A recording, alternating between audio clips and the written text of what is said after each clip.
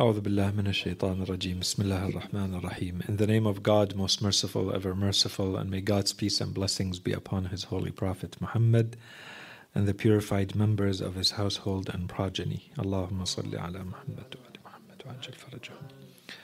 Brothers, sisters, respected viewers, Assalamu alaikum jami'an wa rahmatullahi wa barakatuh. And welcome once again to our life series. We were going through the ingredients that make an effective learner in Islam, and we said that many of the ingredients that we're looking at are sometimes presented in different books as being the manners of the learner or the etiquettes of the learner, Adab al-Muta'allim. In fact, we have a number of books by that title, Adab al-Muta'allimin, and in one version or another, and inshallah today I'll talk about one of these books. So, given the time that we have and where we are in the series, today inshallah what we're trying to do is to wrap up this topic so that we can move to the last of the topics that we have about the learner, which is the merit of the learner, the merits of the learner, before we talk about the teacher. So we have a few points to cover. I'm not going to go over the ingredients that we've covered until now. Inshallah, those are clear. And you can go back if you need a recap. The last couple of times that we met, we insisted on a number of different skills or arts, and we spent a bit more time on them. So one of them was listening. And the last time that we met, we complemented the discussion that we had on listening with a number of books from the Western tradition that also emphasize the importance of acquiring the skills related to becoming a good listener. Before that, we had talked about asking and the importance of learning the skill set around asking the right questions at the right time in the right setting from the right person, and not asking foolish things or asking too much or too little, and so on and so forth. So inshallah, today, this is where we stopped. Today, what I want to do is inshallah try to wrap this up as quickly as possible, so not spend too much time on this. There's a few points left that fall in this category of manners or ingredients. Inshallah, we cover them quickly. And then we can say we've had a pretty exhaustive or complete discussion of that topic. And then I'll talk about one of the books that I think are very much worth knowing about from our own Islamic tradition, from our own Shi'i tradition, that covers in part some of what we're talking about. And inshallah, you'll find that useful.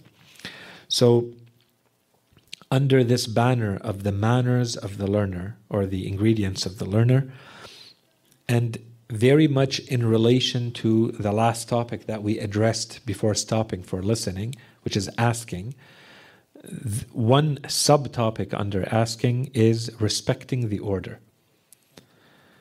And so there's a number of reasons why we talk about this. First of all, it's because we need to know if our religion has talked about these things, especially if we care about learning. We want to see what our religion has said about these things.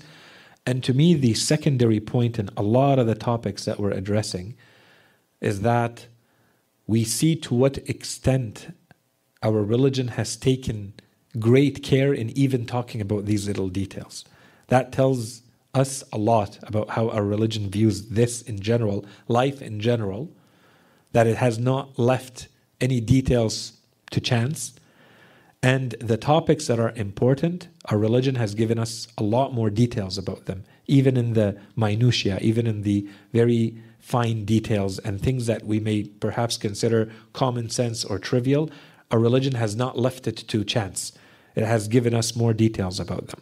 So one of these has to do with respecting the order.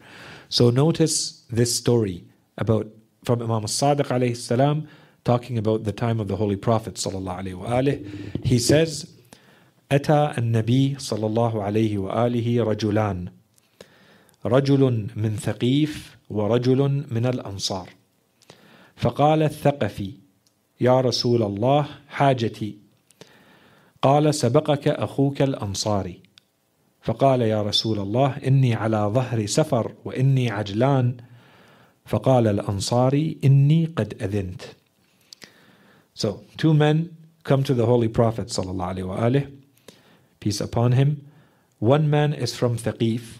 So Thaqif is a tribe, and the center of that tribe was in Ta'if. Ta'if is a little bit outside Mecca. So the setting of this, the reason I mention this is perhaps because Imam Sadiq ﷺ made a point to mention that one is from Thaqif and one is from Ansar. So Ansar, they're considered to be different tribes.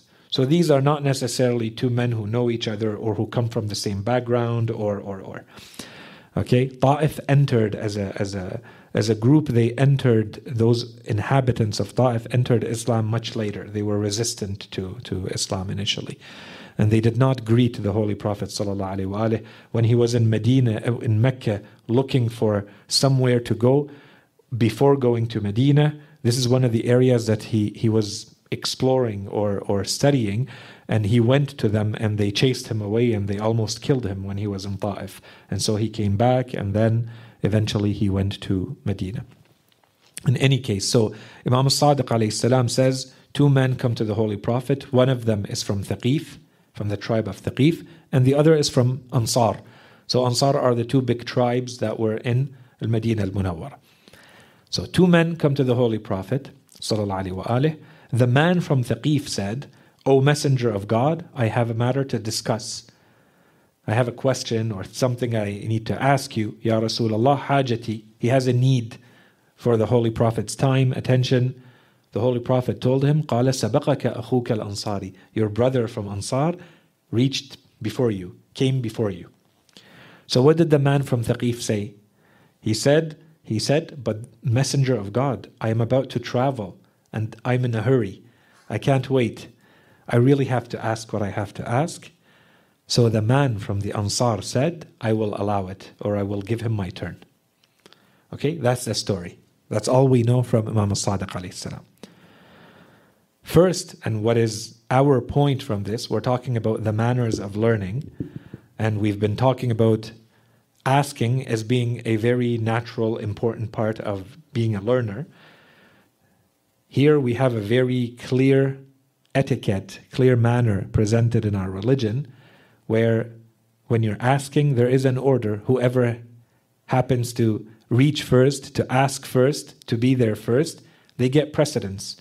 And we're supposed to respect that order. Okay? Even that little detail is mentioned in our religion. So this is a more important topic than we may think. Okay? And we see the Holy Prophet, how he executes this. When the man even gave a reason why he should go first, because he's in a hurry. Maybe he's traveling with a caravan and that caravan is leaving and he can't stay any longer. The Holy Prophet still did not give him that permission. Okay, so that's the second point.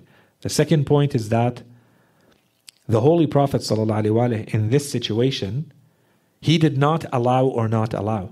Why? The Holy Prophet is respecting something else. He's basically saying there is an order here. Someone arrived first, so he has the right. The Holy Prophet is not going to take the right away himself. He will respect the right of this person to ask his question first.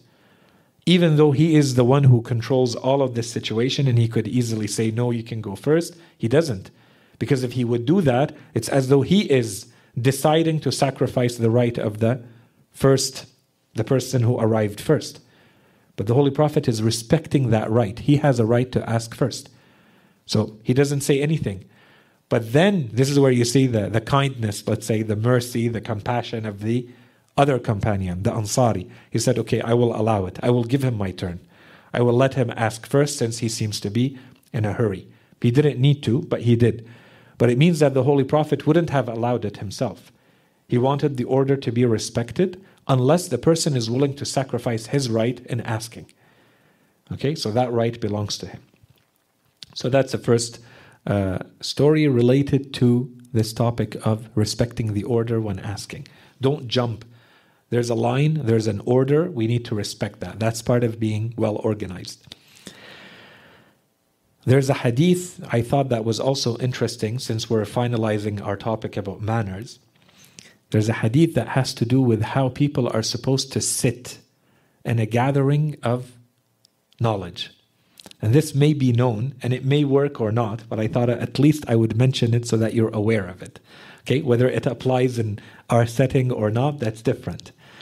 Okay, Imam al-Sadiq alayhi salam, he says from the Holy Prophet sallallahu alayhi wa alihi, إِذَا جَلَسْتُمْ إِلَى الْمُعَلِّمِ أَوْ جَلَسْتُمْ فِي مَجَالِسِ الْعِلْمِ فَادْنُوا وَلْيَجْلُسْ بَعْضُكُمْ خَلْفَ بَعْضٍ وَلَا تَجْلِسُوا مُتَفَرِّقِينَ كَمَا يَجْلُسْ أَهْلُ الْجَاهِلِيَّةِ. Okay, so what is the Imam Sadiq alayhi salam saying that the Holy Prophet sallallahu alayhi wa alihi says? He says, when you sit before a teacher or you sit in the gatherings of knowledge, get near and sit one behind the other. So make a small circle around the person teaching, and if more people come, you can either expand the circle or you sit behind the circle. So you make concentric circles, as we say. Concentric as in, you know, when you throw something in the water and you see a circle, then a slightly bigger circle and a slightly bigger circle.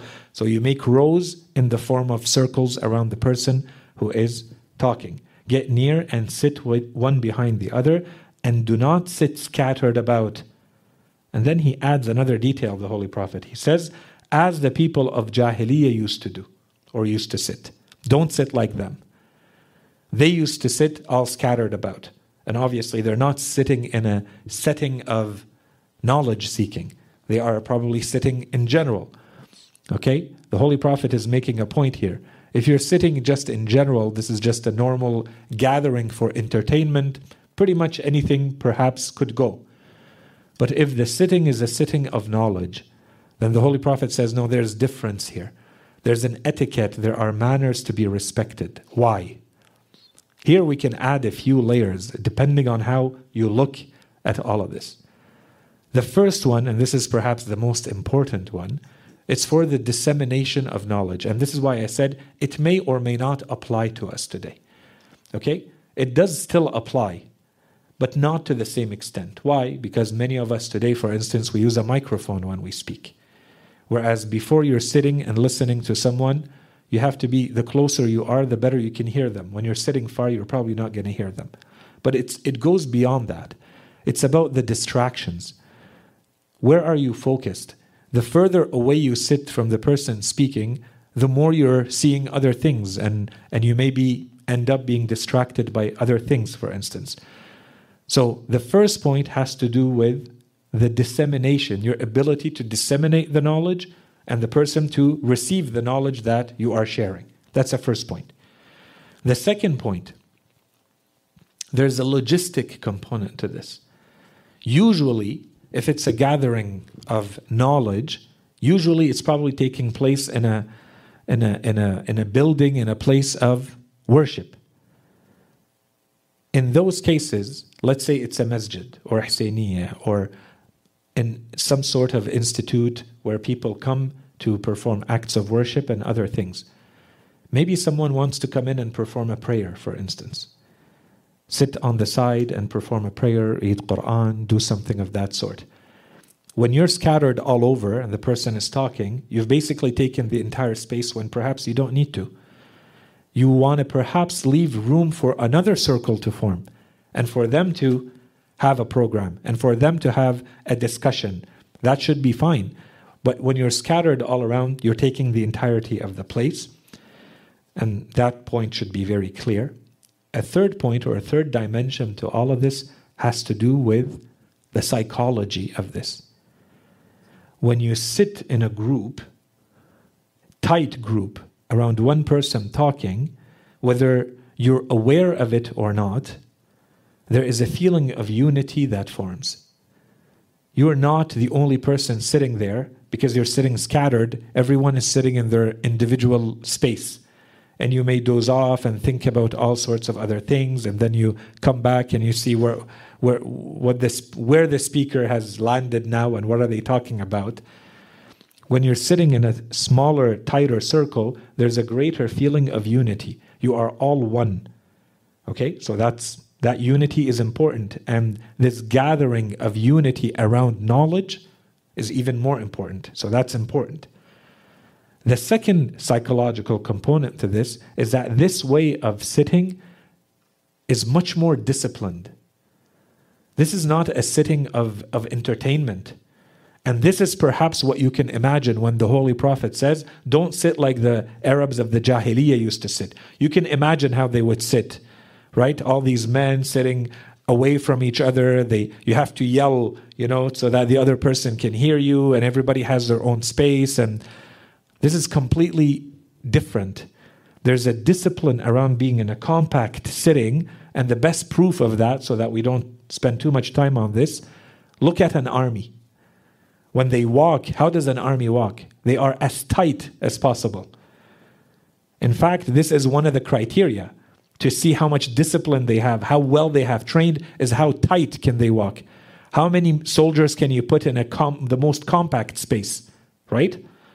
So this is what the Holy Prophet is saying. You sit as a tight circle around the teacher, and even when more people come in, you sit one behind the other. There's discipline here. There's order. Everything is organized. And this goes to the next level. So if you were an onlooker, just someone looking at these people from far, without even listening to what the person is saying, what would you say? You see one group sitting, everyone scattered all over the place, and one person perhaps speaking, and you see another group with one person speaking and everyone is tightly in a circle around them. And when more people come, they sit right behind them. This is not the same type of setting. Just looking at it, you can tell that there's a very big difference here. And if you are interested in knowledge, if your criteria is how effective is this for knowledge seeking, then of course you're going to choose the group where everyone is sitting more tightly together. And this is also much more encouraging for the teacher, for the speaker. And this is something you notice a lot, by the way, when speakers talk. You see how distracted the speaker sometimes becomes because people are sitting so far away and everybody is focused on something else, and you're not sure, is the message actually getting across or not? Very different from a tight group around the person and everyone is focused just on that person. No distractions. Okay, so it's much more encouraging for the person speaking to have that type of sitting around them. And as I said, even for the onlooker, when you look from the outside, you can tell. When you see that kind of sitting around one person, you say, it's as though these people are so focused they don't even want to miss a word, right? It looks very serious and disciplined, as opposed to, as I called it, a gathering of entertainment.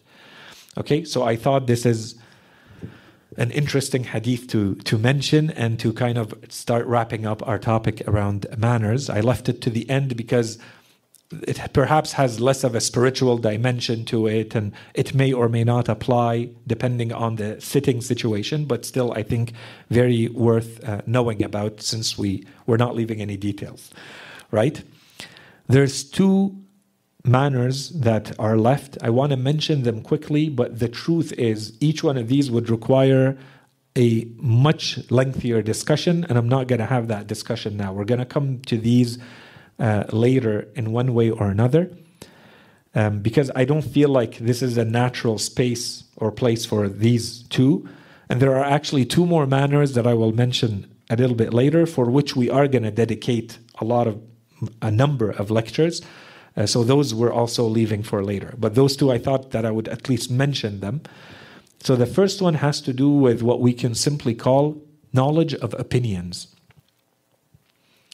The importance for the learner, since we're mentioning, I wouldn't call this one of the manners of learning, but this is certainly one of the ingredients of becoming a good learner.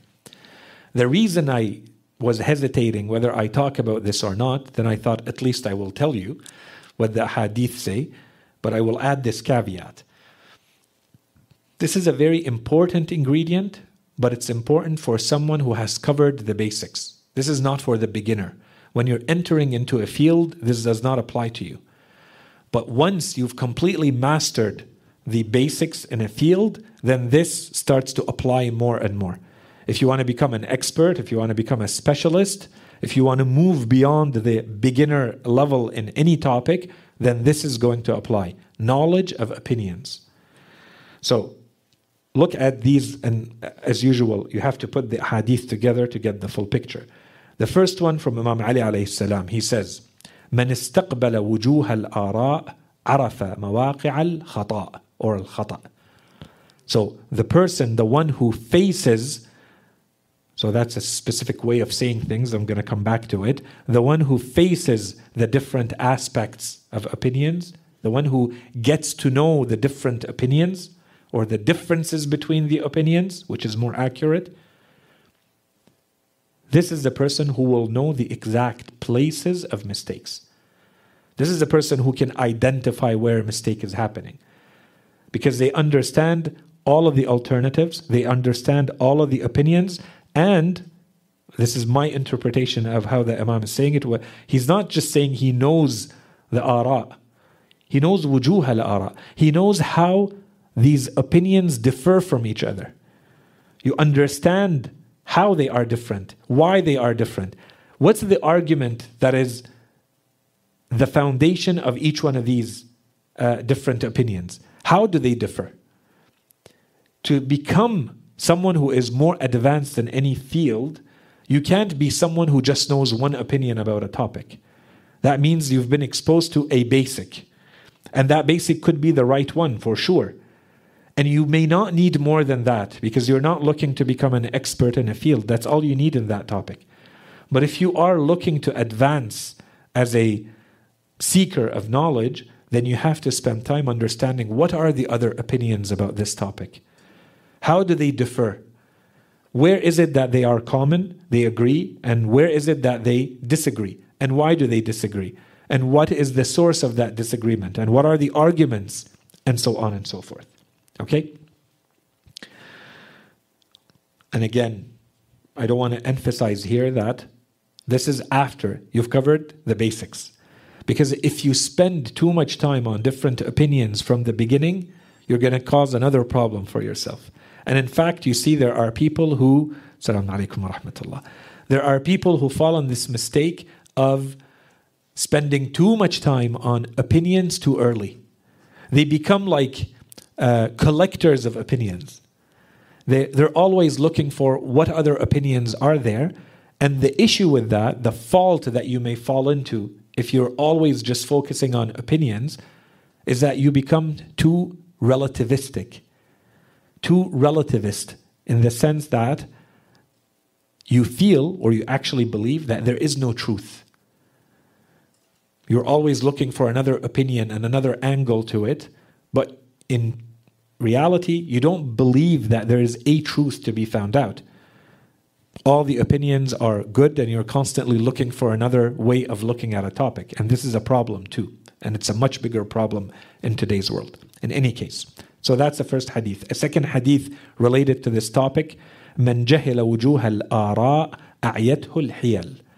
Imam Ali alayhi salam says, the one who lacks knowledge of the different opinions, he will be overtaken by deceit, by trickery, by weak arguments. Someone who's trying to fool you. And in philosophy and logic, they call it fallacy, right? An argument that is actually a wrong argument. It's a non-argument. There's a logical problem, a logical mistake in it, but unless you're trained, you won't be able to tell. Or you may feel like there's something going on in the logic here, but you can't put your hand on it because you haven't studied fallacies and you don't know how to apply them to say this is the issue here. Right? So Imam Ali alayhi salam says, "Man jahila wujuh al-ara." If you don't understand the foundation, the arguments, the basics leading to differences or different opinions, then you're going to be tricked by false arguments. You're going to be tricked by deceit, by weak arguments, by fallacies. Okay? And this is something that may apply more, and we're going to see it in the next hadith too. This is especially the case when someone, for instance, I don't know, they encounter to them what is an original thought for the first time. This is where you really start seeing the validity of this. You're studying a topic. You're thinking about a topic. You've been exposed to one line of thinking, one argument, one idea about that topic. That's all you know. It took you a while to understand it. Now you're convinced. You think you understand the topic. When you hear an argument that completely contradicts or completely different from the only thing you know about that topic, it may completely shake you up. This is the first encounter that you have with this argument. And you may be aware of this, you may not be aware of this. This is going to be the difference between you and someone who has already been exposed to this type of thinking or this specific argument before. Even though it may not be this one exactly, they know enough about it. I often tell people, they tell me about someone or something, and quickly I can tell them, well, this is going to be like that. And it's not because I know the person or I know the book. I'm just trying to see in which category, in which type of pattern of thinking we can put them. Once you can, then you're done. You know the rest of it. Quick example. And this is a simplistic example, and we can argue against it and so on and so forth. But as an example, I think it's good. A huge topic in philosophy, in theology, in today's world, the topic of how free is a human being. Predestination and freedom. To what extent is everything already preordained, and to what extent is a human free to act, and therefore how responsible are they for their actions? And there's all sorts of different arguments today, additional arguments than the ones that existed before. Okay, today, for instance, we talk about genetics, we talk about other things, social conditioning, psychology, that have become bigger arguments. Someone who has studied Islamic theology in depth would have been forced to study topics like Tawheed and Adl Ilahi in depth, and they would know the differences of the arguments, of the ideas, of the beliefs, for instance, of Asha'ira and Mu'tazila, who discussed this topic to death for a very long time. We have centuries of scholars writing about this topic and giving different opinions about this topic. Al-Asha'ira have said, and Al-Mu'tazila have answered. And Al-Mu'tazila said, and Al-Asha'ira have answered. And like this, generation upon generation of scholarship. And of course, Shia will add another perspective to this. When this was happening at the time of the Imams, and they would come to the Imam, and it became a huge principle. And that's why the Shia are different. They don't fall in the school of Mu'tazila nor the Asha'ira, even though many simplify it and say it that way. And I think it's because they misunderstand what the Imams are saying, or they haven't actually studied the topic in depth.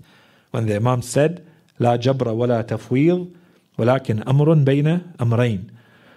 Okay, it is not jabr, it's not predestination, and it's not tafweel, it's not delegation and complete freedom. It is a matter between the two. A matter between the two matters. There is some freedom and there is some predestination. Okay, and there is something in between. So that requires a whole lengthy discussion.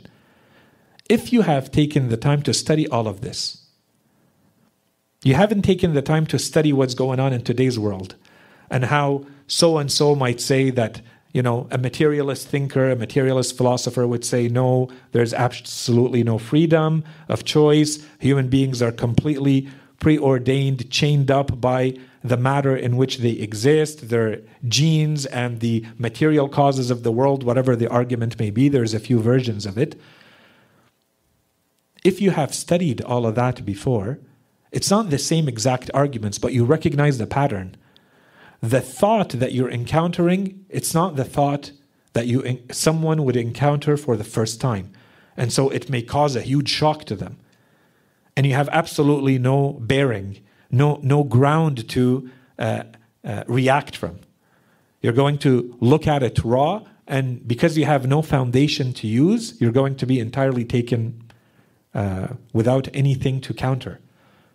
So either if on the spot you react too quickly without thinking about it, without seeking more knowledge and learning, it may completely shock you and change your entire belief system. This is just an example, but everything in life is like this.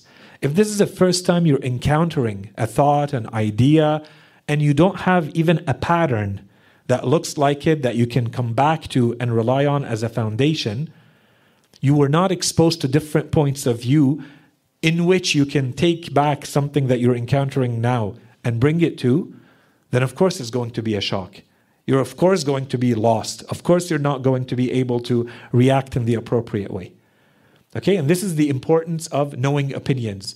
It's not that I necessarily want to follow these opinions or agree with the opinions. It's that I understand how opinions are formed, how arguments are built. How do you understand arguments through history? How do they evolve? How do you find their strengths, their weaknesses? How do you build on them? What types of arguments can you come up with? Rational, philosophical arguments are very different from emotional ones, very different from scriptural ones, very different from historical ones. Each one of these is different, and you have to know when to use it. The more you're exposed to different opinions, the more you learn this, to the point where all of this becomes second nature for you. As soon as you're exposed to an idea, as soon as you read a book, you hear someone talk, right away you're analyzing and assessing, is what they're saying true or not? That's a point. Regardless of what they're using to prove it. The idea in itself, is it valid or not? What are they using as evidence to justify this opinion or this idea or this theory? Is it valid or not? And so on and so forth. The next hadith from Imam Ali alayhi salam, we can go a lot faster here. ألا وإن اللبيب من استقبل وجوه الآراء بفكر صائب ونظر في العواقب. The one endowed with intelligence is the one who can face the different opinions with sound thinking and an understanding of the consequences.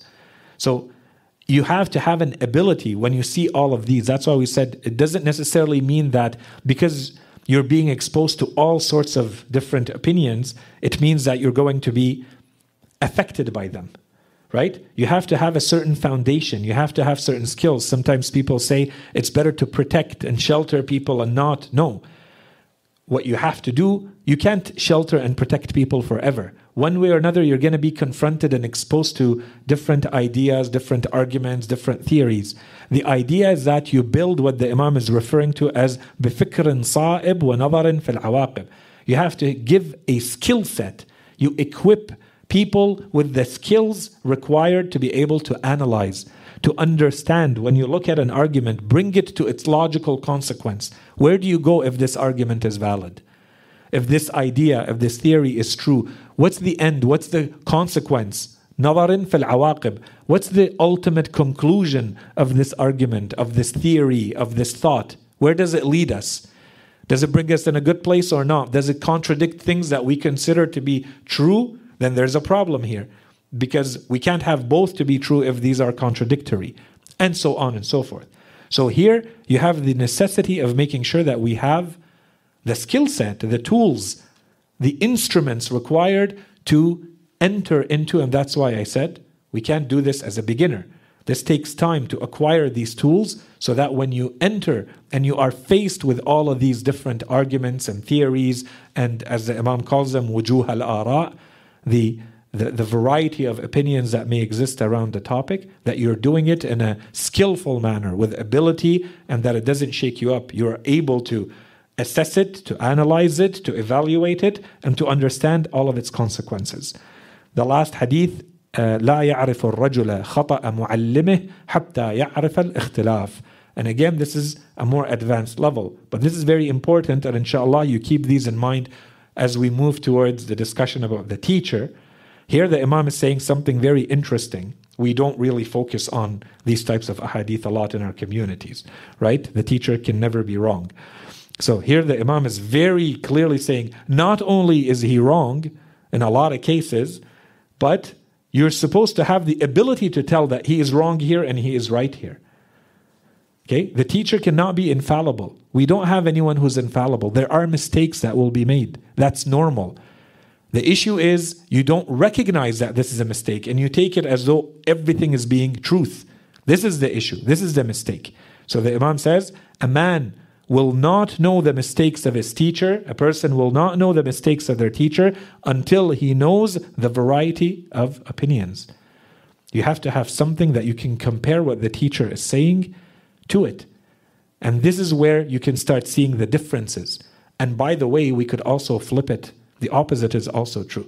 So you can basically tell the shortcomings of the teacher by comparing to other teachers or the opinions of other teachers. You can also tell the strengths of the teacher by comparing to others. And this is when you're going to start seeing that, no, there's something distinguished here that you don't find elsewhere. But there are also shortcomings here that others have rectified, for instance. Okay. So that was one. I said there's two additional manners. That was one, the knowledge of opinions. The last one we wanted to finish with today of the manners is not rushing. And again, inshallah, the link between this manner or ingredient of the learner and as we move to the teacher is clear. We have a lot of ahadith around this. I'm not going to go through a lot of them. I just wanted to mention a couple here very quickly.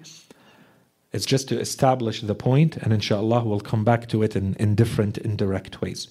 The idea is, as a learner, don't rush too quickly to start giving answers. Every day you're gaining in knowledge. Every day you're gaining in expertise. And there's no black and white here. There is no switch that suddenly turns on and you go from being a learner to being a teacher, for instance. That doesn't happen. This is a continuum, right? There is an infinity of grades here of being a learner and at some point sharing that knowledge with others. It doesn't happen in a way where it's very clear, as I said, night and day, black and white, right? Learner, teacher. It doesn't happen that way. What happens is, with time, there are circumstances and situations that will require someone to step up and do something with their knowledge, right? And this is where you have to make some decisions. How are you going to do that? And do you understand the responsibility that comes with that? And so in our religion, we have a huge amount of narrations, of teachings, telling someone who is a learner, if they're not even a learner, we should not even have this discussion, but unfortunately we need to, because there are people who are not even knowledge seekers who start giving answers and opinions and so on and so forth. But at least it's logical to think that someone who has been seeking knowledge for a while now feels ready to give answers, to give verdicts, to say this is right, this is wrong, this is true, this is not. Okay? This is where you have to be very careful. Are you an expert now in this or not? Should you be the one giving this answer or maybe defer to someone else who has more expertise in this? Is there a necessity for you to speak up? And more importantly, this is how we have to view it, because whether you like it or not, there is a prestige. There is something attractive about being a reference, about being the person that people come to. But if you focus on that, you completely miss the point. And that's why we have so much insistence in our religion. It's, are you ready for the responsibility? And this is what we're going to see in the hadith, in this hadith from the Imam. And I wanted to mention it because we've talked about it before, but I left this point without too much of a mention, so I wanted to finish it now. Hadith Unwan al-Basri. Right? And I've said before, and I don't want to emphasize on this, Hadith Unwan al-Basri, personally, I don't necessarily consider it extremely strong in the ruwaya sense, and the rijal sense, as an authenticity in ilm al-diraya. Okay, there are issues certainly in it. But the points covered in the Imam in that hadith, many of them are very, very valid, and we can establish them from other hadith too. And they're rational and they make sense. So those are the ones we focus on. Otherwise, as a hadith, there are issues with Hadith Unwan al-Basri. And unfortunately, I've seen over the past few years, but this has not started now, by the way, especially in the more Irfani school, the mystical school, there's a huge insistence on this hadith. And in fact, the hadith looks like it was created and written and drafted initially by Sufis, who created it to validate some of their teachings, the Sufiya. In any case, that's besides the point. So in that hadith, Imam alayhi salam, you remember Unwan al-Basri, I once explained in a little bit more detail. Unwan al-Basri is this old man who has spent his life studying, and he was studying under other scholars, and then he heard about Imam al-Sadiq alayhi salam coming to town, and so he goes and he tries to meet the Imam. The Imam would not meet him until after a while, and he goes and he performs acts of worship, beseeching Allah subhanahu wa ta'ala to change the mind and the heart of the Imam to finally allow him to sit and become one of his students. And so finally he goes and the Imam meets with him and he tells him this hadith which the man writes. And so this is the hadith of Unwan al-Basri. These are pieces of advice, 9 pieces of advice Imam Sadiq alayhi salam gave to him. He tells him each 3 of the 9 fall in one big category in your life. Okay, but generally speaking, it's about seeking knowledge. And you start from basically cleansing, purifying your heart, all the way to things that are more practical. And so I want to focus on the practical ones because they have to do with this topic, right? And you remember we said he was probably around between 91 and 94 years old at that time, Unwan al-Basri. So he's a very old man, and he's very happy that he met with Imam Sadiq alayhi salam. And قلت يا أبا عبد الله أوصني فقال أوصيك ب9 أشياء فإنها وصيتي لمريدي الطريق إلى الله عز وجل. This is when the Imam told him, when he told him, give me advice, he told him, I will tell you 9 things, and this is the advice I give to those who are basically looking to go on this path towards Allah subhanahu wa ta'ala. And I pray to God that He gives you the fortune to apply yourself and use these pieces of advice. And then he says, وَأَمَّا اللَّوَاتِ فِي الْعِلْمِ. So the Imam tells him, and I'm going to give you 3 pieces of advice about knowledge. 1. فَاسْأَلِ الْعُلَمَاءَ مَا جَهِلْتَ وَإِيَّاكَ أَن تَسْأَلَهُمْ تَعَنُّتًا وَتَجْرِبَةً وإياك أن تعمل برأيك شيئا وإياك أن تعمل برأيك شيئا. So this is the first one. So ask scholars so long as you do not know, and beware of ever asking them out of obstinacy or to test them. And we spent a lot of time on this, asking with the right intention. So do not ask out of obstinacy, and don't ask because you're trying to test the person. Okay? And beware of acting based on your own opinions. If you don't know, go ask the scholars. That's the first piece of advice. Second piece of advice. وَخُذْ بِالْإِحْتِيَاطِ فِي جَمِيعِ مَا تَجِدُ إِلَيْهِ سَبِيلًا. And rely on precaution in every matter so long as you can. So which matter? The Imam here is talking about religion. In anything related to religion, act with precaution. This is not the time to be daring in religion. This is not the time to be brave. It's actually the opposite. Be cautious. When you have 2 alternatives, choose the more cautious of the 2 alternatives when it comes to religion. This is your eternal life. This is your eternal happiness. Don't be daring. Don't take risks. And the third piece of advice is actually related to this one. The third piece of advice, and this is what we are talking about, he said, وَهْرُبْ مِنَ الْفُتْيَا هَرَبَكَ مِنَ الْأَسَدِ وَلَا تَجْعَلْ رَقَبَتَكَ لِلنَّاسِ جِسْرًا. And run away from giving verdicts, from giving fatwa, as though exactly like you would run away from a lion attacking you. And do not use, I will say the literal words of the Imam, and then I'll explain. And do not make your neck a bridge for people, the Imam says. Don't become a means for people to cross to the other side. How? By giving them verdicts, by giving them fatwa, by giving them religious opinions and religious answers from yourself. All of this should not be coming from yourself. Are you a scholar? Are you an expert in this? When you talk, are you talking with confidence because you have evidence and you understand the topic? Or can you defer to someone else? Defer to someone else. There's no shame in that. This is not my area. We should ask someone else. I can check. I can ask for you, or I can lead you to someone who will answer you. Right? Don't make, the Imam says, don't make your neck, don't take on the responsibility and becoming the means for people to cross. Why? What does that mean? It means that in the afterlife, when Allah subhanahu wa ta'ala is going to tell so-and-so, why did you do this? He's going to say, so-and-so told me it's okay. And I had confidence in them. I trusted them. So that person is now responsible. He has become the bridge. That person is now safe. The person who relied on you is safe because they relied on you thinking that you were knowledgeable. You're someone who is in the environment of seeking knowledge, learning. You're a Maulana, you're a Sheikh, you're a Sayyid, you're in that world. So when they ask you, it's very easy for you to answer, and they will rely on your answer. They are safe. But are you?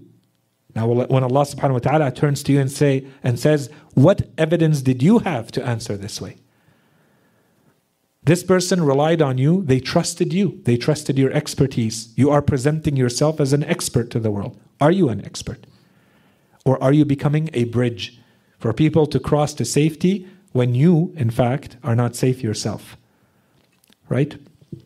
So these are 3 pieces of advice from Imam al-Sadiq alayhi salam, and another one from Imam Ali alayhi salam, when he talks about al-mu'mineen, those who are pious, those who are real believers, those who are really faithful. At some point he says, يَصْمُتُ لِيَسْلَمْ وَيَسْأَلْ لِيَفْهَمْ.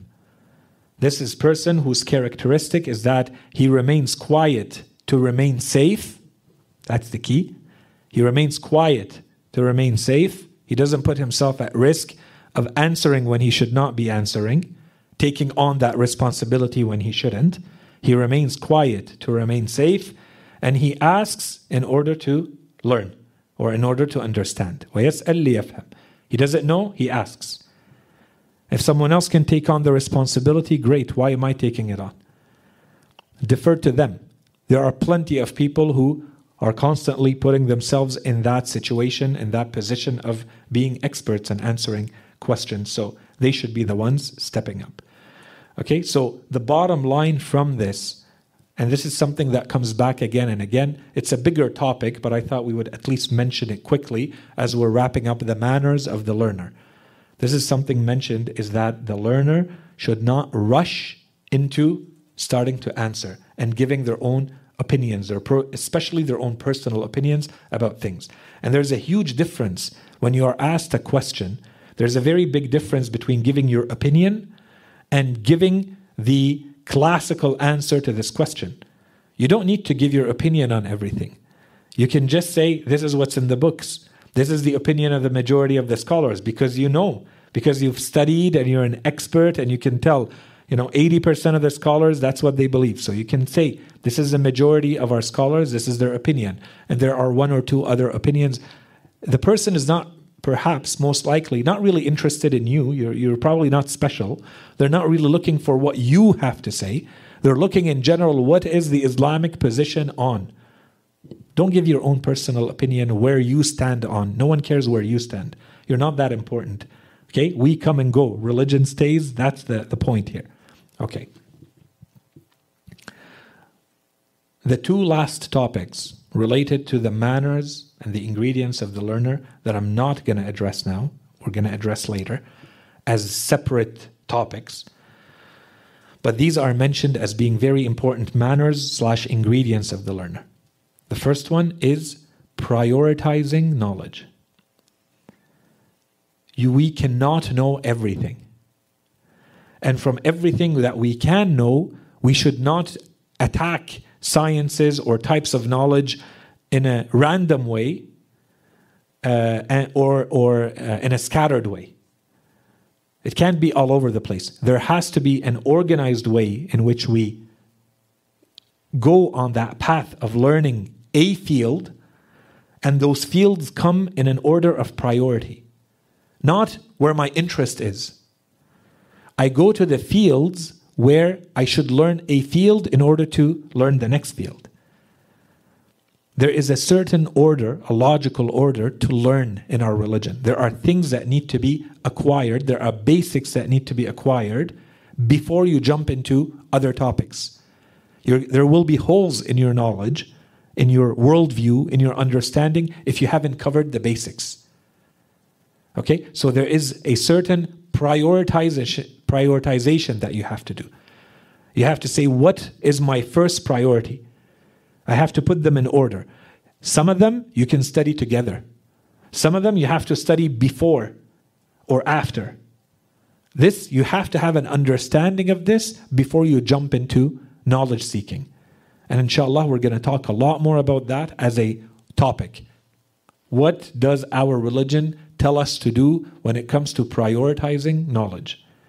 Which knowledge should we learn and in what order? Okay, we have plenty in our religion about this topic. That's one.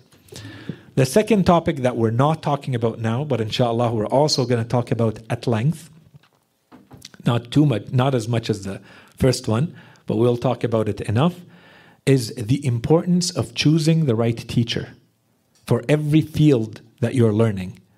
So inshallah we're going to talk about that when we talk about the teacher, the next part in the series. We're going to finish, we're almost done with the learner. We're going to move to the teacher, so we'll definitely talk about the characteristics of the teacher, and therefore it's going to become logical who to choose as a teacher once we understand those characteristics. So inshallah, those two are going to be topics that we're going to address in more detail later. I'm mentioning them now because they usually are presented as part of the ingredients. I called them ingredients. They're called usually adab, the manners or the etiquettes of the learner. So allow me to finish, so that we wrap it up, as we said today, with a mention of a book. And we will come back to this book, and I have used parts of this book until now, and I will continue to use it, but I thought I would just talk a little bit about the book now. One other way that we could have chosen to deal with this whole topic, subtopic in the series, everything related to the learner, the teacher, and the subtopics related to that, instead of doing what I'm doing, we could have taught a book. We could have commented, we could have read a book together and provided a detailed commentary on that book. Because that book contains a lot of what we're talking about. Even though I'm not relying on it a lot, I'm using a completely different structure and different arguments and different ahadith. That book is called Munyat al-Murid. Or there's a version of that book that is actually called Bughyat al-Murid, but this is probably how they used to write before, and it's very difficult to tell the words apart. Otherwise, they look exactly the same, depending on where you put the dots. Munyat al-Murid fi adab al-Mufid wal-Mustafid. And I found out, I think 3 or 4 years ago, the book was actually translated, The Desire of the Aspirant. I haven't seen the translation myself, but I know that it exists. And this is a book that I had the fortune of studying and teaching more than 20 years ago. And it contains a lot of what we're talking about. So before I talk about the book, who wrote the book? The person who wrote this book goes simply in our Shi'i circles by the name of Shaheed al-Thani. Okay, his name was Ahmed bin Ali bin Ahmed, and he was referred to as Zayn al-Din. Zayn al-Din bin Nur al-Din al-Amili, al-Shaheed al-Thani. He was a huge scholar. He lived about 500 years ago. So this is a book written about 5 centuries ago. And he wrote a large amount of books. He left a big legacy in his short life. He was killed and he was either 53, 54 years old, or 43, 44 years old. So between 40 and 50, depending on, there's 2 versions of when his death took place and how exactly it took place. The long story short, he lived at a time, like many times in history, where the hatred against the Shia was unmatched, unparalleled, impossible for someone to live freely and in a dignified, respectful way, even for someone like him. He was what we would call, the learner par excellence, the person who epitomizes a learner. He travels the world looking for the best teachers. So he has studied a lot under huge Sunni scholars. He looks for the best teacher in every field. And he masters that field under that teacher, and he moves to the next, and to the point where he was considered a genius in his time. And when he started teaching, the people who would learn under him, they were not only Shia, they were Sunnis and Shia. They would come to him from all over the world to learn under him.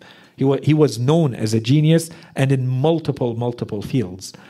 And so Shaheed al-Thani was at some point he went back to Lebanon. I believe he was born in Lebanon initially, Jabal Amil, but he traveled the world basically seeking knowledge, and he came back eventually to Baalbek. He lived in Baalbek, but he could not live a normal life because of the oppression against the Shia and how much hatred there was against him that he was Shi'i. So eventually he moved to a town, a much smaller town, to be able basically to live more dissimulated, but he was also performing the duties of a faqih and a jurist. And so at some point they say there's all sorts of things were being written against him and being sent to the emperor. And perhaps there's a lot of versions of this, but they say in one version there are two people who came. He judged in favor of one against the other. This person was unhappy. He wrote more about him. So basically this was raised to the emperor of the time. As the story goes, the emperor, when he heard about him, he was not really interested in having him killed, as they say. When he heard about him and how exceptional of a human being he was, he wanted to see him live in front of him, and he said, I will gather scholars from all over, from the different religions and the different madahib, and I want him to debate them, to argue with them in front of me. I want to see his genius at full display in front of me. So go get him, bring him to me. And so they say when they came to ask him to go back to the emperor with them, he asked them to go perform the pilgrimage first, and they accepted. So he performed the pilgrimage, and after, on the way from the pilgrimage back to the emperor, they said that they beheaded him somewhere near on a beach. So now, was this actually a misunderstanding that the emperor actually wanted him dead, executed, beheaded, or not? Unclear. But that's how the story goes. That the emperor basically blamed those who were bringing Shahid al-Thani to him as having basically taken the initiative and having misunderstood his orders to bring him and not to bring his head as they did. They only brought his head back to him, and apparently he got angered and frustrated, and because he wanted to see him. But all of this could also have been very much a ploy to use them as a scapegoat. He wanted him dead, but he did not want the people to basically consider him to be the killer, as we have seen throughout history from Imam al-Hussein alayhi salam onward. Right? So this is a very typical pattern. In any case, so Shahid al-Thani is one of our big scholars in the Shi'i tradition, truly a genius, and some of the Sunni scholars have actually even written biographies about him, how illustrious and how in awe they are of his knowledge and the legacy that he has left behind, and the multiple fields in which he was an expert, and his worship and his knowledge in general. And so one of his books is this book, Munyat al-Murid fi Adab al-Mufid wal-Mustafid. As I said, the only translation, official published translation that I know of it is called The Desire of the Aspirant, on the etiquette of the teacher and the student. I think that's the full name of that book. And I think some of your brothers here have a copy of it. So this is a book that talks about the spiritual aspect as well as the practical aspects of being a learner, a seeker of knowledge, as well as being a teacher. And in fact, he also talks about being a jurist and a judge. But we'll leave that apart. That's at the very end of the book. And so we're not going to talk about everything, but there's a lot in that book that could be very useful to everything we're talking about. There are 2 sections or 3 sections that I thought I would summarize very quickly because of the importance of that book. So today, if you were to go to the Islamic seminaries, to the Hawzat, and you wanted to study somewhere in your first few years as part of your akhlaq lessons, you would most likely study his book. And this is, by the way, a huge telling sign, and that's why I'm talking about it today. It's very difficult to dislodge a book, but if there is something much better, it will be dislodged by something better. So 500 years later, this is still one of the books that are taught in the Hawzat. There's a reason for this, right? And when you look at what's out there, the truth is, it is so dense, there's so much content included in this, that there is no really good reason to replace it by another book. So this is part of the curriculum. If you were to go to the Hawza, you would be taught this book as part of the curriculum, especially for the akhlaq and adab part. So in that book, and even the structure of the book is really good, the arguments are amazing, the hadith are really good. there's a part where he talks about, he uses a structure that is the same for the learner as the teacher. And the structure is that first he says, let's talk about the things that are common to the learner and the teacher in general. And then let's talk about the things that are specific to the learner, and then the things that are specific to the teacher. And then he presents them in 3 points. The things that are specific to the learner in himself or herself, the things that are specific to the learner with regards to the lesson, the setting of the class, and the learning of knowledge, and what is specific to the learner with regards to his relationship with his teacher and his colleagues. And then he does the same thing with the teacher. What is specific to the teacher in himself, the characteristics and so on and so forth. What is specific to the teacher when it comes to the knowledge setting, the classroom and the teaching and so on and so forth. And then what is specific to the teacher in terms of the relationship with the students and the people benefiting from their knowledge. So that's kind of a structure for those parts, very important. So I thought I'd summarize that, the learner part. Okay, and this is a lot of pages that I'm summarizing very quickly here. So the manners of the learner with regards to his studies, because that's, I think, the most important part. So the reason I'm talking about this, first of all, inshallah, you find just this introduction and the mention of the book useful. And I think because we're talking about this topic, just so that you're aware of what's out there in our own heritage about this topic. And I think this is perhaps the most important book to know if you had one to choose. That's one. And two, I think it's a good recap of a lot of what we talked about and what we will continue to talk about. But the bullets that we're going to talk about, the points that we're going to talk about, I think they summarize a lot of what we're talking about in a very compact way. So the manners of the learner with regards to his studies. Okay? So during the lesson, before the lesson, after the lesson, and so on and so forth. First, the importance of the Holy Quran.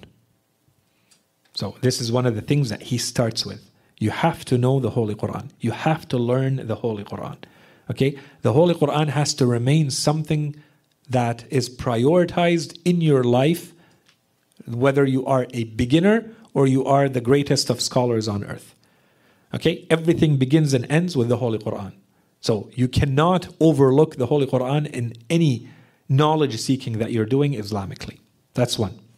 Two, and the Holy Quran, inshallah, maybe in the future we can talk about maybe a program and how to address, how to embark on studying the Holy Quran.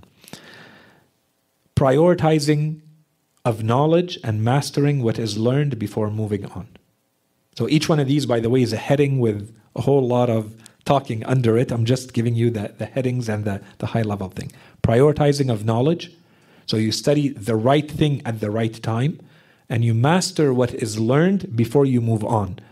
And this is a huge mistake that sometimes people do. You want to move on too quickly, and you haven't finished the topic, and now you're not ready for the next topic, and you're forgetting what you learned. You haven't even acquired it fully, and you're already to something else.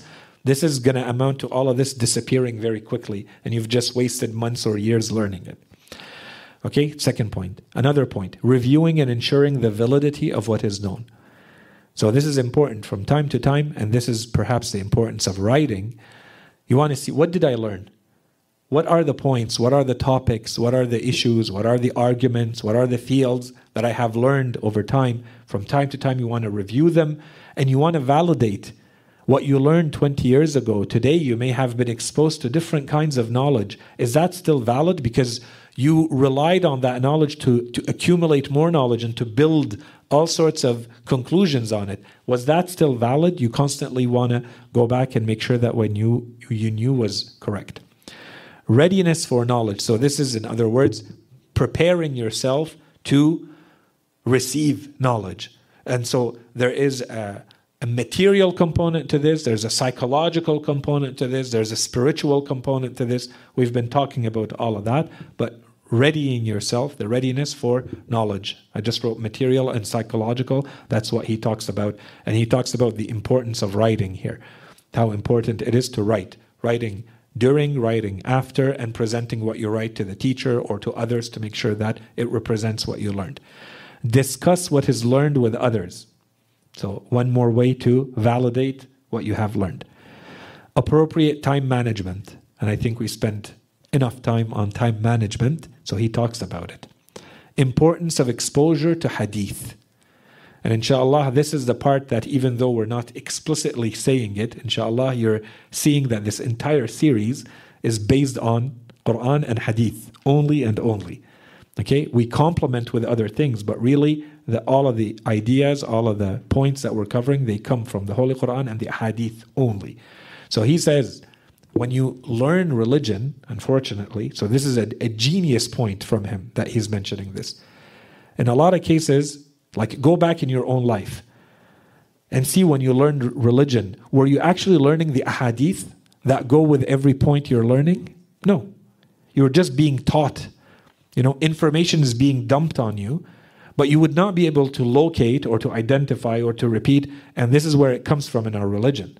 This is the hadith, this is the ayah, this is the proof for it. You don't know what is actually religious and what is someone's interpretation. How far is the interpretation from what was in the hadith? How much of this is an opinion? You don't know. He says, as early as possible, be exposed to hadith. And of course, this also means, as early as possible, start understanding the sciences of hadith. But that's another discussion. Okay? Always strive for more, he says, and not feel content with the little that you have. No matter how much you have, keep in mind that this is very little compared to what is out there. So don't be happy with how much you have. Focus on how much you don't have and keep striving for more. Give priority to attend in person, which can never be replaced by anything else. Don't rely on books, as we said, and today don't rely on not attending in person, even though we're enabling you to watch by YouTube and Facebook. To be highly respectful when attending knowledge lessons. Consider the setting of knowledge sharing to be a sacred setting. Okay, do not consider that to be just a normal gathering, and we talked a little bit about that at the beginning. Many scholars, he says, have mentioned that this is one of the instances, by the way, where many of our scholars say there's a debate when you study fiqh. For instance, when you enter a room and people are praying, actually you should not be saying salam, because we constantly always say salam wherever you enter, even if you're alone, say salam and answer your own salam, so on and so forth. There are conditions or there are circumstances, situations where you should not be saying salam. One of them is if you realize people are praying, don't say salam, because someone has to answer, and sometimes everyone is praying, so someone is going to go out of their prayer for a second to answer your salam because they have to, with the same salam. When someone says salam, you have to say salam, or they say salamun alaykum if you're in prayer. You don't say wa alaykum as-salam, by the way.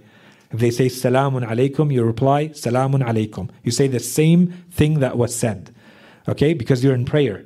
But someone has to answer. That's a sacred word in our religion. If someone says it, someone has to respond to it. Okay? So when you enter, make sure that, is this a place where you should say salam or not? One of the settings our ulama say where it might be preferable not to say a salam is a knowledge gathering. You enter a place where people are learning, don't interrupt with a salam. Keep your mouth shut, sit on the side and wait for the knowledge seeking to stop, and that's when you do your salam. Because this is an interruption and it's not necessary.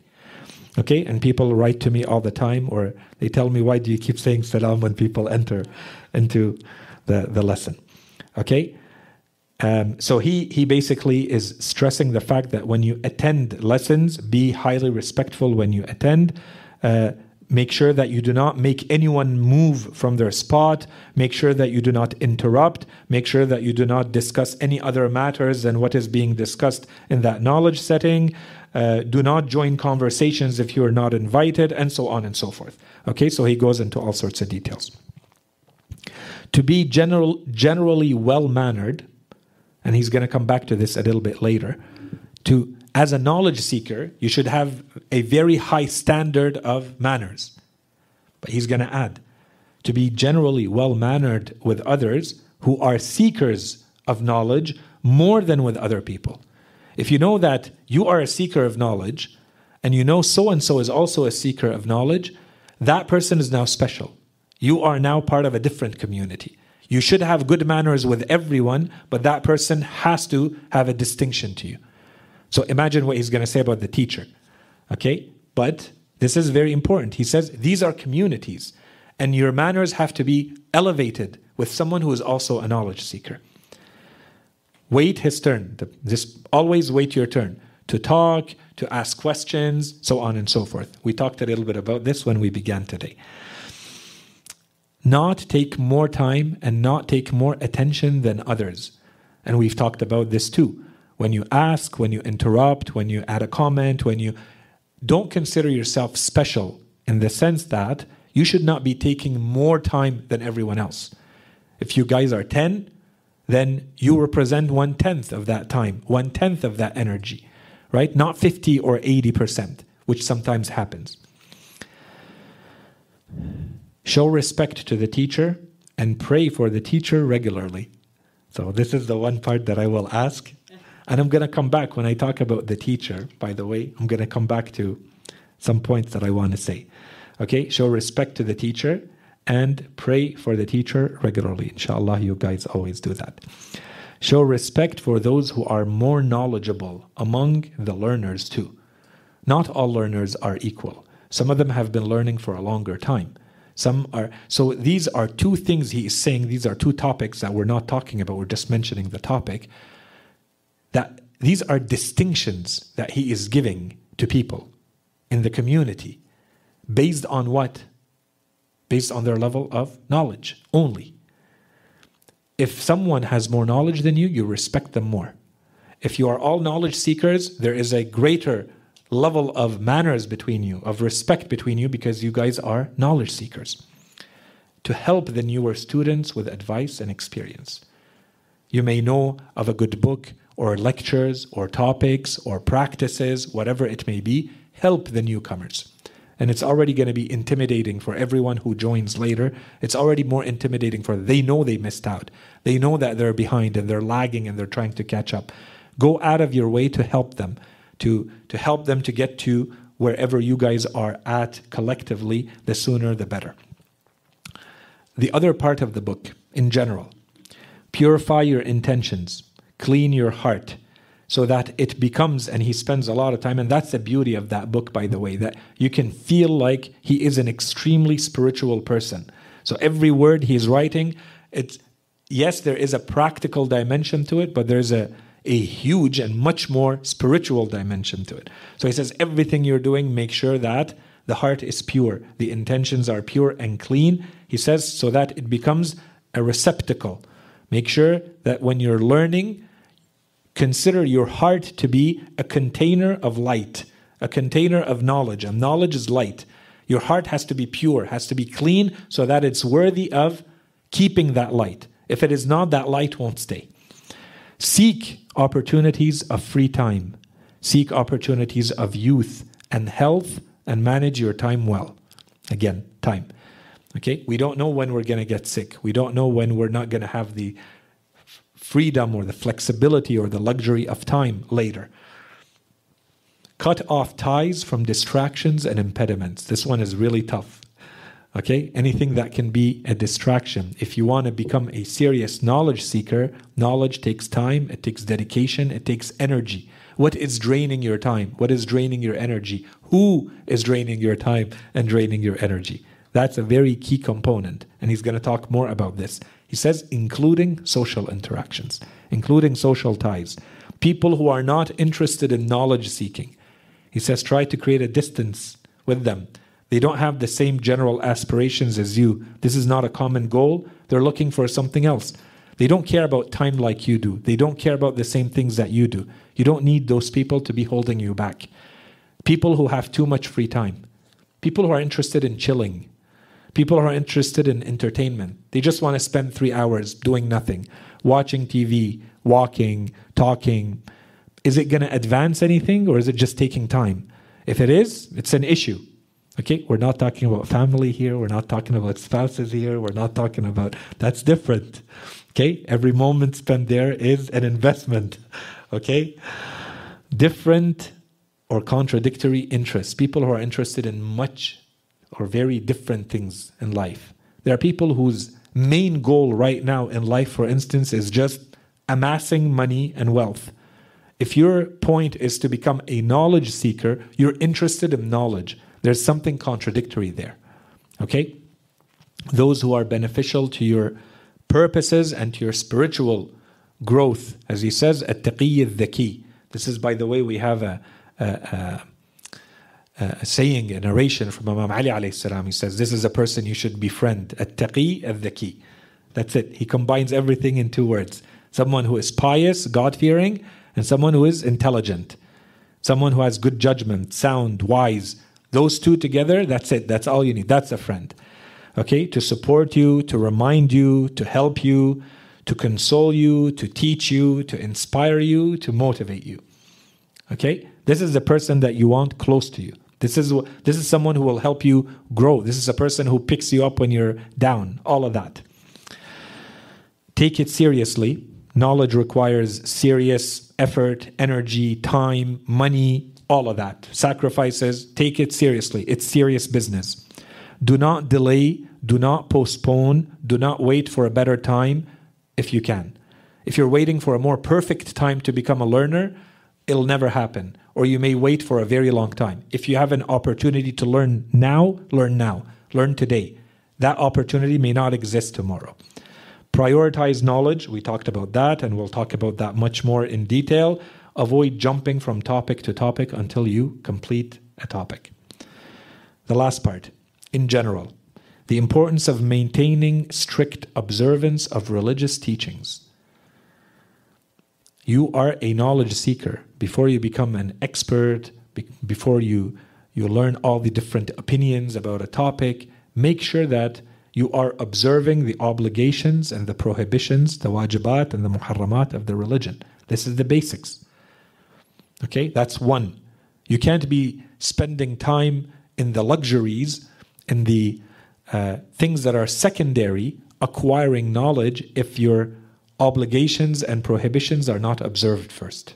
Okay, that's one. 2, he says internally as well as externally, you need to work on your spirituality because you're a knowledge seeker. This has to show. The point of knowledge seeking is what? The whole point is to become better internally. Spiritually, you have to become better. If the knowledge seeking is not making you better, there's an issue. And we went through so many ahadith when we talked about sincerity of intention and how knowledge has to lead to action and how it has to transform you internally first. We talked about all of that. So in short, this is what he will say. Observance of moral perfections and avoidance of imperfections. You know what are the things that are expected of you. You have to elevate your standard now that you are a knowledge seeker. So observance of and avoidance of. Observance of generosity, good manners. This is the stuff that he talks about in the book, so I'm mentioning it. Generosity, good manners, patience, a welcoming demeanor, forgiveness, truthfulness, helping others, kindness. People need to, when they think of you, they need to have this in mind. You are a knowledge seeker, therefore, it's showing in everything you do, in your demeanor, in your characteristics, and your traits. Fear of God, not limited in prayers to wajibat.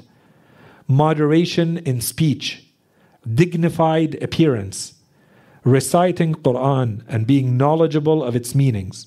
Not only concerned with knowledge, because those who are only concerned with knowledge and they forego at the expense of, always at the expense of worship, I'm a knowledge seeker.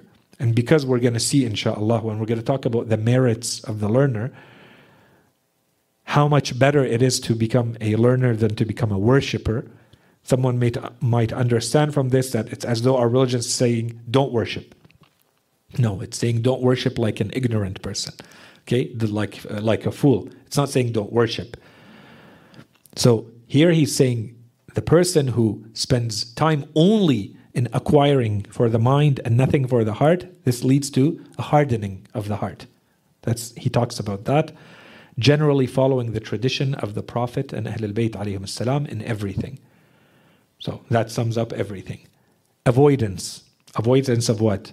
Avoidance of envy, of jealousy, of arrogance, condescendence, of hatred, of anger, cheating, trickery, repulsive manners, competing over gains of this world, giving false flattery, distortion of the truth, concern with the imperfections and shortcomings of others, backbiting, lying, using vulgar language.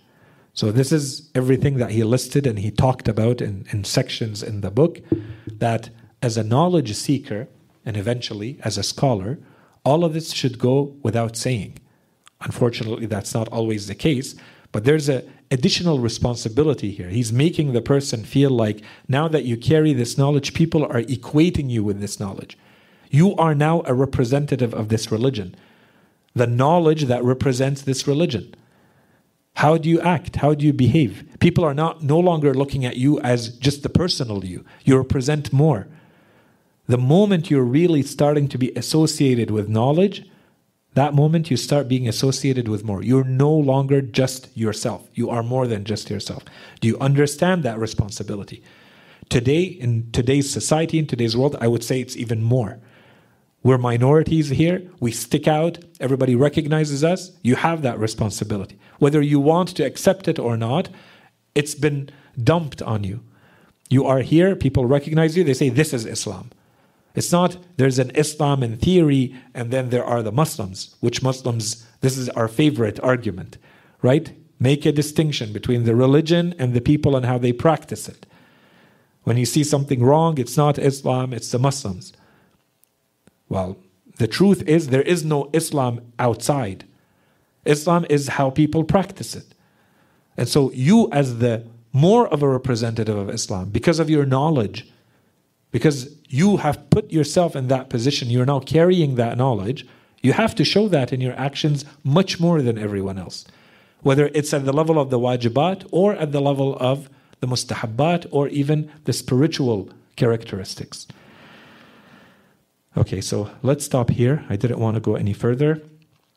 Inshallah, we can say that we wrapped up this topic. I know I took a little bit longer, but I wanted to finish it off until we move on to the merits of the learner. And the merits of the learner, to a certain extent, it's a complement to the importance of learning, which we began the series with.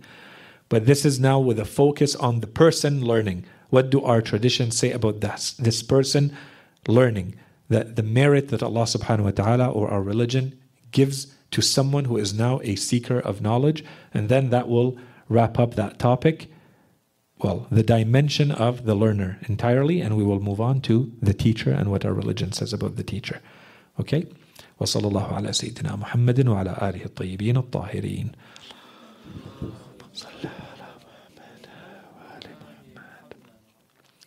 Questions, comments, concerns?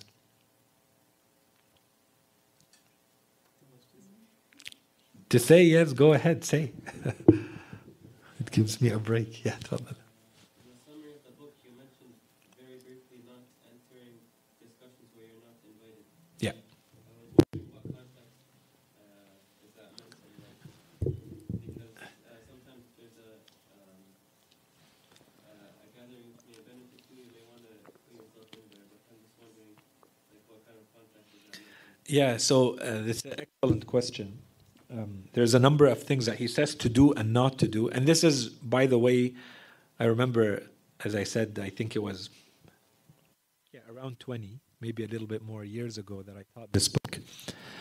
And I remember as we went through it, there's a lot of things in there that may not completely work for today's world because it's a completely different setting. Okay? The bottom line, though, the conclusion from this is that you're supposed to be doing everything that exemplifies respect and good manners, and you're supposed to avoid anything that leads to disrespect or something being interpreted as being rude or lacking manners. So this is one example of that, is if people are talking and you jump in when you're not invited, when it's clearly a discussion between two people, for instance. This is where it's a problem. Not, there's clearly a public setting anyone can come and go into that type. In fact, the more the merrier, probably. That makes for a richer discussion. But if it's clearly you feel like there are two people discussing something, and it's more maybe a one-on-one discussion, unless they open the door or invite you in somehow, maybe it's better to just leave that at that, and you can address it later one-on-one on your own time, in your own way later. But not when it's clearly a public setting. So if it's a knowledge setting, that's where it's... I think that what he has in mind is, in a lot of cases, you will see people, for instance, in a class or a lecture, or people coming one-on-one, talking with the teacher about a specific thing. This is perhaps not the best time for you to jump in. Maybe this is something...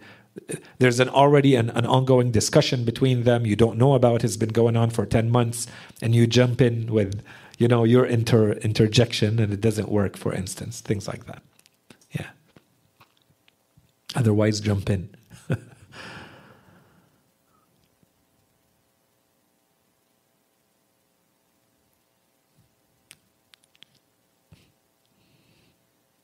Anything? No?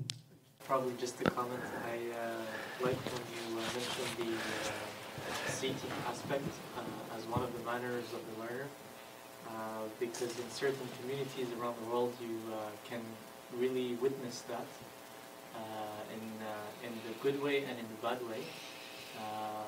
Sometimes you could feel that there is much more of the discipline in certain communities, as in the way that they're seated. Even in the modern day, as we said, some things may not apply because maybe the rooms, the way they're probably designed, even at university level. Yeah. Where I was thinking, for instance, where tables are all straight, but they're not in a half circle, and you can feel there's a difference for sure. And I also think it's there's a notion of respectfulness in that manner, where you see in certain societies where the teacher is always elevated above the learner, and no matter how the learner needs to be at a lower level, not only because he has a lower level of knowledge, but also like physically has to be at a lower level. And likewise for sitting in the masjid. We're told not to have our feet, for instance, in front of us or disrespectfully, and so on. This is just a comment. Yeah, it's an excellent comment. There's a lot that we can say about that. It's important. I think we neglect it. I had heard and read this hadith, but when I was preparing for it, the part that had not stuck in my mind, that jumped at me a lot more, is the part that the Holy Prophet says, as the people of Jahiliyyah used to do. The ending of the hadith, that to me was striking. It's one thing to say, sit in a certain way, don't be scattered, sit in circles, one behind the other, compact, close to the person teaching, okay? And don't sit scattered. That should have been enough. No, he added something. He added, as the people of Jahiliyyah do, or still do, or used to do. Okay? So that to me there's something else here that the Holy Prophet is saying. Those people with their arrogance, with their manner of seeing the world, of course they would sit scattered, and they will yell at each other, and they would talk in this macho way, and of course it would be like that. And as though the person talking, especially if it's a knowledge setting that the Holy Prophet is saying, it's as though what they're saying does not really concern you. You may take something from what they're saying, you may not, because you're seated in your own little spot away. So if you're interested, you may jump in with something, and otherwise has nothing to do with you. You're not even really. It's not for you, right? And but all the points that you're talking about and the importance, it goes so much more. We may think that it's trivial, but it has so many layers and so many consequences. How the seating is done, how the logistics of the setting. In universities now, when we teach, there's always a line in the evaluation that asks, was the learning setting conducive to learning? Did it contribute positively or negatively to your learning experience? Right? I think we need to do that in our in our mosques and centers. Is the place conducive to learning? Are you is it conducive to someone actually receiving the information in the best way, most effective way? And if not, what do we need to do? More curtains, less curtains? تفضلوا.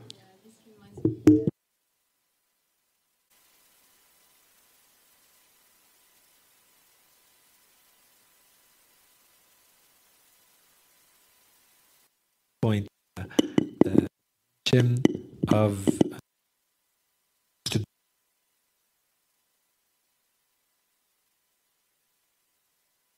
be on, has to be on, huh? So is it conducive to learning? It's not always conducive to learning. In the time of the Greeks, so this is an excellent point in how they would always gather and talk in this half circle amphitheater. Actually, there is more organization, especially like that school, the Pythagoreans, where they had a whole step-by-step process to become someone who is accepted in that community as a true student of especially Pythagoras himself. At the beginning, you are given certain instructions, for instance, and you have to follow those instructions for a while as a test. You know, you become vegetarian, you're only allowed to eating some things and wearing some clothes and so on and so forth. You pass those tests, then you are allowed to learn from the students. You're not allowed to hear the teacher or see the teacher. You are allowed to learn from the students, so you can start seeing that it's a cult, but in any case. After a while, you're allowed to sit, but you can't see. You're only allowed to hear the teacher. Pythagoras sits behind a curtain when he gives his lesson. Okay, and there's a reason for this. Okay, and then after a while, you're allowed to sit much closer, and then after, it's like you graduate and you're the elite of the students, that's when you're allowed to see the teacher and spend time with the teacher. You've spent time, you've been initiated, you've passed the tests, and so that's an excellent point that you're raising. They thought a lot about all of this. It was not just randomly happening. There were reasons for this. We're not necessarily saying we do this now, but I think it gives a lot more value. You understand and appreciate that relationship in a very different way than, everyone is sitting scattered and you don't even know, are people part of the lesson or not? Are they listening or not? Are they interested or not? So a very, very different setting. But that's an excellent point. Ahsantum.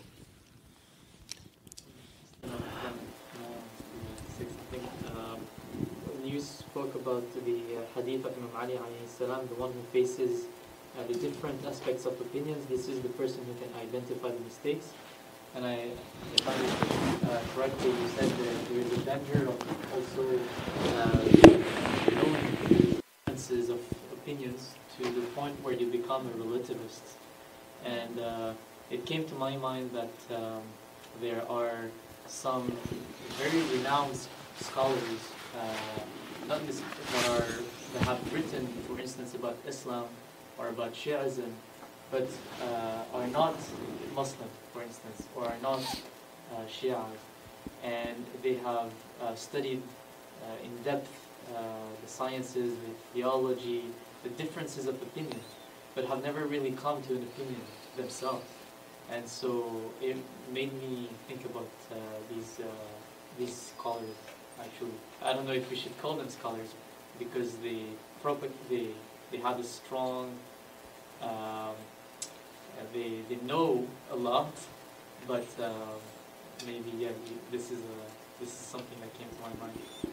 Yeah, so the point about inshallah the question or the comment is heard because it's really good. Those people who know a lot of opinions and they become experts in different opinions and they can write full-length books that are extremely good and useful to others, for instance about Shi'ism, but in the end they don't ever themselves openly or even not seem to accept the truth that they know so well. And I don't know if this is more nowadays than before, but this is certainly more a symptom of the times than before. Since modern times, since the time that philosophy seems to have become your ability to question. I remember taking philosophy courses where they define philosophy as that constant questioning.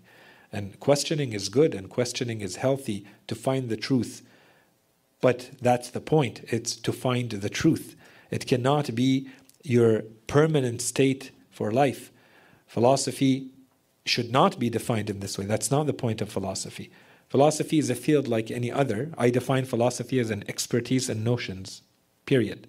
Your ability to understand, to define, to reflect on notions at a very deep level and use notions. It's ideas, abstract notions, concepts. That's really what you have as a skill set as a philosopher. It's not your constant questioning of things. Then what? What's the point of questioning if you're just turning in circles and living in doubt? And can things be known or not? If they can be known, they should be known. Otherwise, why? And that's a whole other discussion on what it leads to. There's entire schools of thought that live in this constant doubt and questioning, and they believe that nothing has meaning and there's no purpose to anything, and then you become cynical and absurdism and so on and so forth. And I think this is a part of it too. It's almost like I have so much objectivity that I will never actually declare myself to be this or that, or to accept or to reject. My job is just to describe. And this, by the way, was a huge shift in the humanities and in the sciences, especially after World War I and World War II. A lot of the thinking in the world changed. The biggest thinkers, they started going from what they called prescriptive or normative theories to descriptive ones. So my job as a big thinker, my job as a psychologist, my job as a historian, my job as a linguist, is no longer to tell anyone what to do and what not to do, or that there is a right way and a wrong way. My job is just to describe. My job is just to tell you, here's a grid and here are tools, and this allows you to analyze, but not analyze to say this is right and this is wrong, because who knows what is right and what is wrong. I will analyze everything to death, but there is no right and wrong. Right and wrong are subjective notions. Okay, and I will not push the scientific debate and discourse, which is supposed to be descriptive, into my subjectivity and say right, wrong, good, bad, good, evil. We don't do that. Okay, that's a whole thing. How there was a shift in theory for those who are interested, from normative prescriptive theories to descriptive theories in the humanities and the social sciences and other fields too. So I think that's part of it too, and maybe we're adding way too much analysis to the discussion, and there are people who, subhanAllah, they know and they are scholars. I would not hesitate. You hesitated in saying, I don't know, call them scholars or not. No, they are scholars. We have ulama and we have scholars. Someone who has knowledge is a scholar. What they do with it, we also have ulama su' and we have ulama who are abrar and akhyar and atqiya. They are scholars. We cannot discredit or not give them the credit that is due. They have the knowledge. It's what you do with the knowledge that really matters. But the knowledge is there in a lot of cases, more than you and I may have on a lot of topics. Tafadhal. Isn't it true that knowledge is, part of knowledge is intent and action? So from that aspect, can you say maybe they aren't scholars because they haven't acted on what they know, or maybe they don't have the right intentions? Yeah, so in what sense are they scholars? That's a big discussion. But really it comes down to by our standard or by God's standard. That's what we mean. By our standards, by the standards of this world, they are standards. They are scholars. They have knowledge. They have ilm. It's just what you do with that knowledge. And for sure, we think that they don't meet. And that's why, inshallah, we're going to talk a lot more about who is the scholar. And we're going to add that spiritual dimension to it. The moment you add it, of course, they don't meet it. It doesn't matter how much knowledge you have if it's not leading to becoming a better person. Imam Ali alayhi salam talks about people who are filled with knowledge. And he says, وَآخَرْ أَخَذَ جَهَائِلَ مِنْ جُهَّالٍ. He acquired ignorances from people who are ignorant. he took knowledge. He studied for years. He knows the Holy Quran. He's a faqih. He's a qadi. He says, وَآخَرْ قَدْ تَسَمَّى عَالِمًا وَلَيْسَ بِهِ. He called himself a scholar, but he isn't. He isn't one. أَخَذَ جَهَائِلَ مِنْ جُهَالٍ وَأَضَالِيلَ مِنْ ضُلَّالٍ. He took misguidances from people who are misguided and ignorances from people who are ignorant. Okay, he called himself, everybody calls this person a scholar, but by God's standard, this is not a scholar because those conditions are missing. But the truth is, between us, wouldn't we say that person is a scholar? Of course we would. That's only when you add the spiritual dimension to it. And that, there's a part of it that we can talk about, but there's a part of it it's a little also dangerous to talk about. Because who knows?